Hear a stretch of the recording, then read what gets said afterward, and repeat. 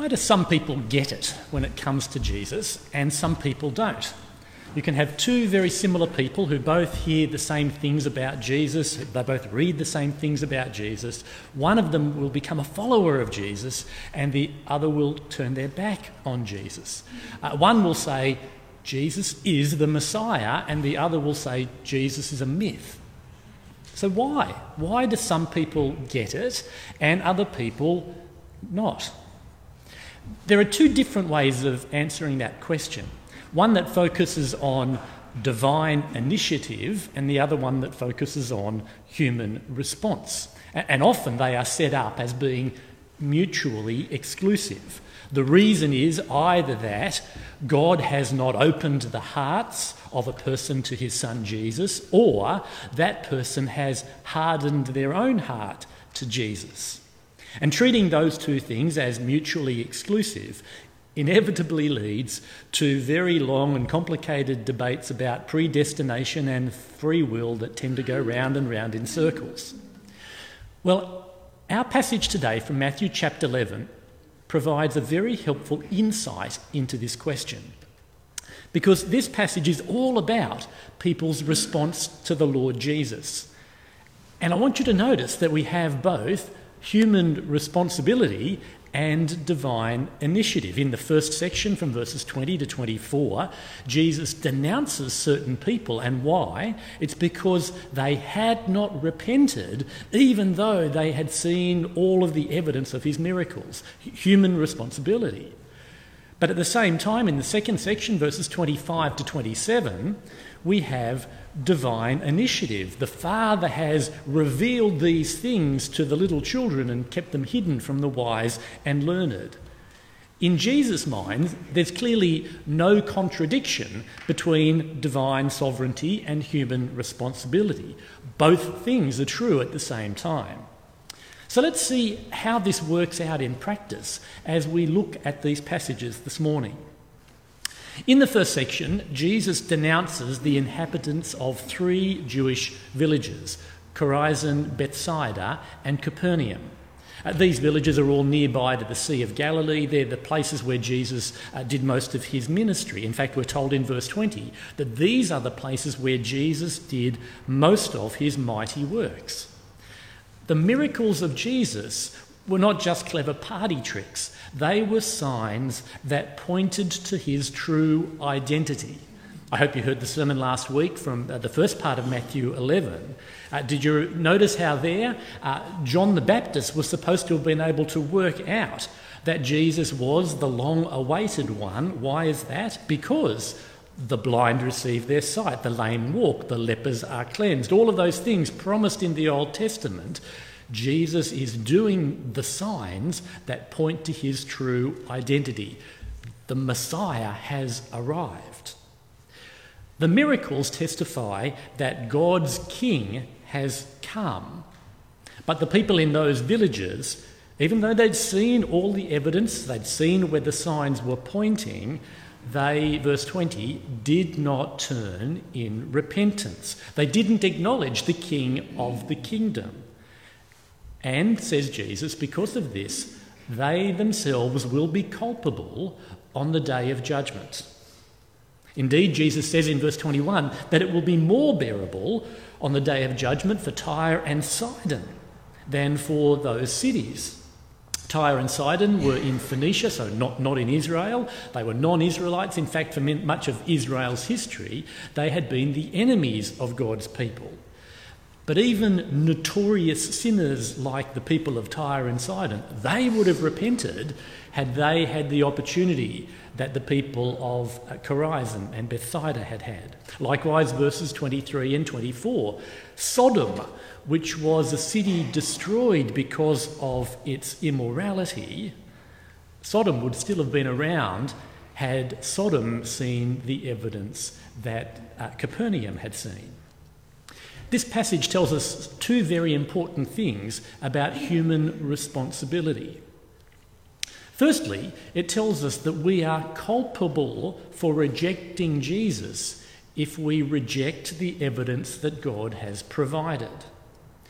The atheist philosopher Bertrand Russell was once asked, suppose you died and it turned out, after all, that God does exist. What would you say to him? Russell replied, not enough evidence, God, not enough evidence. Well, that's not what Jesus is saying here. God has provided more than enough evidence for these towns. And whether they couldn't be bothered to investigate for themselves or whether they have chosen to ignore it, they will face judgment on the final day because they haven't followed where the evidence took them. Secondly, this passage also tells us that those who know less will be judged less. That is, we are going to be judged on the basis of what we did with what we can know about Jesus. Those who had no opportunity to see his miracles will be judged less harshly. Now, for everyone here today, physically in the building or those watching online, I guess pretty much everybody in Australia and most of the Western world, that's not much of an out, is it? Because there wouldn't be too many people who could say that they have no knowledge of Jesus at all, and therefore those who have any knowledge of Jesus will be held accountable for how they have responded to the knowledge that they have. For those of us who are Christians, certainly for me, this makes me want to share the gospel more with people, because if people are going to be judged with the little that they know, better that they know more about Jesus so that they could make up their mind on the basis of the truth. Now, this is a passage which is all about human accountability. As I said at the outset, it's followed immediately by a passage that's putting the stress on God's sovereignty in making Jesus known. In verse 25, Jesus goes straight on to praise his heavenly Father. Why? Because he has hidden these things, hidden the things of the kingdom from the wise and the learned, and revealed them to little children. The wise and learned of Jesus' day, most notably the Pharisees and the teachers of the law, they should have been the first to acknowledge Jesus. Again, referring back to last week, they were the ones who knew the Old Testament prophecies about what would happen when the Anointed One came. But even though Jesus ticked all the boxes, he didn't tick the boxes for them. Jesus didn't meet their expectations of what a Messiah was going to do, and so they stubbornly rejected him as Messiah. However, there's no sense in the gospel accounts that God is being unfair to the wise and the learned by hiding these things from them. They can't see Jesus because they won't see Jesus. But at the same time, that's been God's plan all along, that you can only come into the kingdom if you become like little children. Here, little children is a metaphor. I mean, elsewhere I think it is literally true. Little children come to Jesus. But here in Matthew's Gospel, it's a picture of the disciples. In fact, a couple of chapters later in Matthew 18, Jesus says, unless you change and become like little children, you will never enter the kingdom of God. And it's clear he's telling his disciples, you must humble yourself like a child. That is, come in dependency and trust rather than in self-confidence and arrogance. Now, I know we want to ask the question, yes, but what came first? Did God hide these things first, and so that's why the wise and the learned can't see? Or is it the other way around? Is it because of the arrogance of the wise and the learned that they can't see? And I want to say that that's the wrong question, or at least it's not the question that Matthew 11 is answering. It's like asking of the Exodus, did Pharaoh harden his heart first and then God hardened Pharaoh's heart, or was it the other way around? And the answer is, no, it's both at the same time. Pharaoh hardened his heart and God hardened Pharaoh's heart, and both of those things are true, and Pharaoh was culpable for what he did, and yet all along it was God's plan to rescue Israel in the way that he did. But it's not sequentially one after the other, both are true concurrently. And the same thing here in Matthew 11. The people of that day are culpable, particularly the wise and the learned, because in their arrogance they reject the evidence for the Son of God. And yet at the very same time, that was always God's plan, that the only way you could come to his Son is in dependency and trust, like a little child. In simple faith, we need to recognise what Jesus says in verse 27. No one knows the Son except the Father, and no one knows the Father except the Son, and those to whom the Son chooses to reveal him. The reality is that the only way that we can know God is through Jesus. And the only way that we can know Jesus is if God reveals him to us. Elsewhere, Jesus says, I and the Father are one. Anyone who has seen me has seen the Father. Jesus alone truly knows the Father. Jesus is the only one who can reveal the Father to us. Knowing God is never going to come about through our human reason. It can only come about through divine revelation. Salvation is hidden from the wise and learned because they trust in their own rationality, in their own reasoning. Salvation is found by the little children who are prepared to put their trust in what Jesus has revealed to us of the Father. And it's to those people that Jesus offers rest.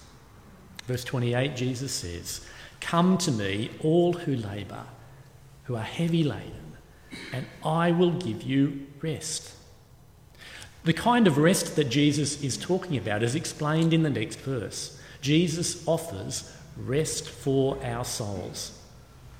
This helps to explain the kind of burden and weariness that Jesus is giving us rest from. It's not physical rest so much as a rest for our souls that takes away our spiritual burdens.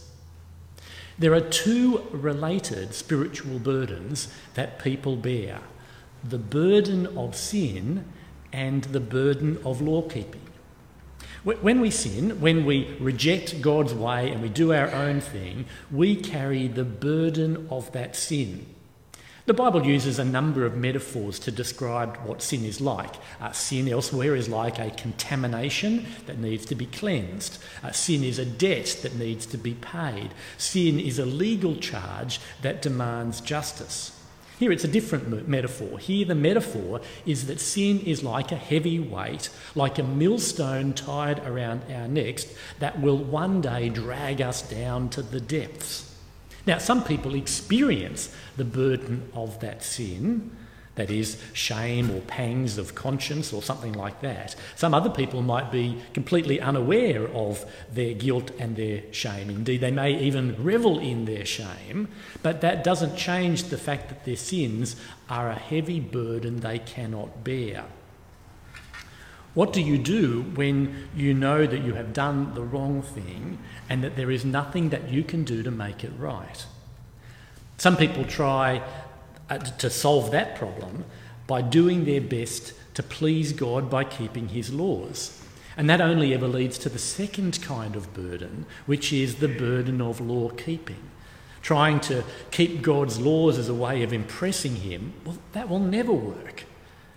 Elsewhere, Jesus is scathingly critical of the teachers of the law and the Pharisees who burden the people with the law. Jesus says they tie up heavy loads, literally, they put burdens on men's shoulders, but they themselves are not willing to lift a finger to move them. Here, the burden is all about law keeping. The teachers of the law had identified all of the individual commandments in the scriptures. By one count, 613 commandments that the observant Jew had to obey. Now, it's impossible to keep the law perfectly. And indeed, even if you could keep the law perfectly from this point onwards, that still wouldn't solve the problem of all the things that you've done wrong in the past. As the Apostle Paul remarks elsewhere, no one will be declared righteous in God's sight by observing the law. Rather, through the law, we only become conscious of sin. Those who are burdened by sin or burdened by the weight of law keeping, well, it's to people like that Jesus says, "Come to me and find rest for your souls." Jesus gives us rest from the burden of sin because he bore our sin for us. Hundreds of years before the time of Jesus, the prophet Isaiah wrote, He took up our infirmities and carried our sorrows. He was pierced for our transgressions, crushed for our iniquity. The punishment that brought us peace was upon him, and by his wounds we are healed. What's happened to that weight, to that burden? The Lord has laid on him the iniquity, the burden, the sin of us all. And because Jesus has taken the burden of our sin, he also takes away the burden of law keeping. Jesus did what no other person was ever able to do, perfectly keep the law of God. As Paul says in Romans 8, God did this so that the righteous requirements of the law would be fully met in us. At the cross, an amazing double exchange takes place. Jesus takes my sin and I take on his righteousness. As Paul says elsewhere, God made him who had no sin to be sin for us, so that in him we might become the righteousness of God. Isn't it beautiful? We are thus free from those double burdens. We're free from the burden of trying to find righteousness through the law because Jesus has done it all. We're free from the burden of our sin because Jesus has taken that burden for us. But note carefully that this freedom is only found by those who respond to the particular invitation of Jesus here. Jesus says, come to him.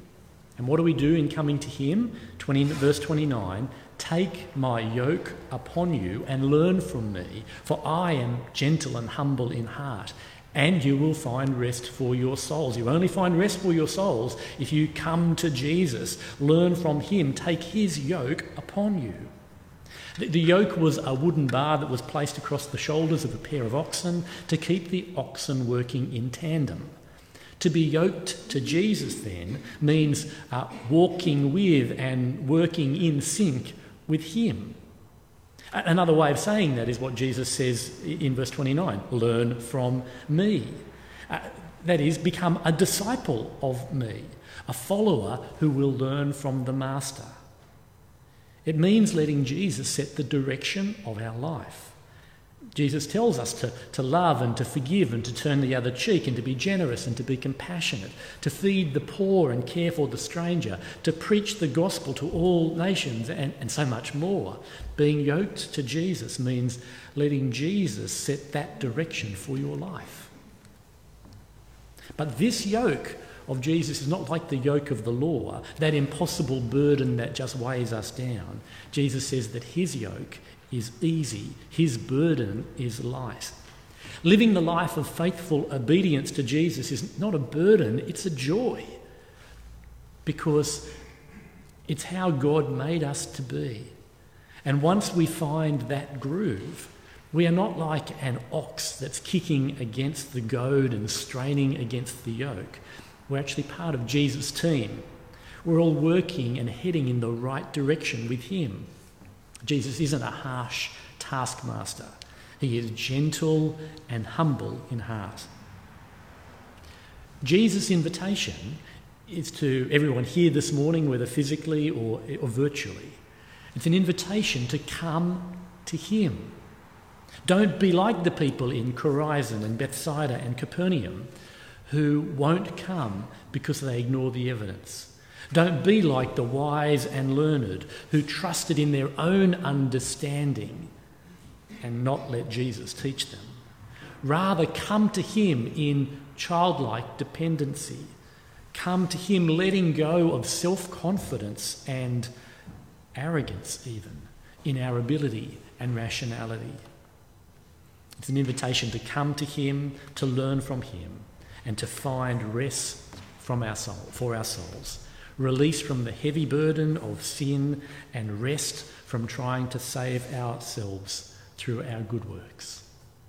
Jesus invites you, come. Will you come to him? Let's pray. Heavenly Father, we pray that right now you would do your mighty work of revealing your Son. To anybody here who is not sure who Jesus is, Father, we pray that you would open their eyes, that they would be able to turn to Jesus and come to him in childlike dependence and trust. And Father, in doing so, that they would find rest for their souls through Jesus the Master. We pray it in Jesus' name. Amen.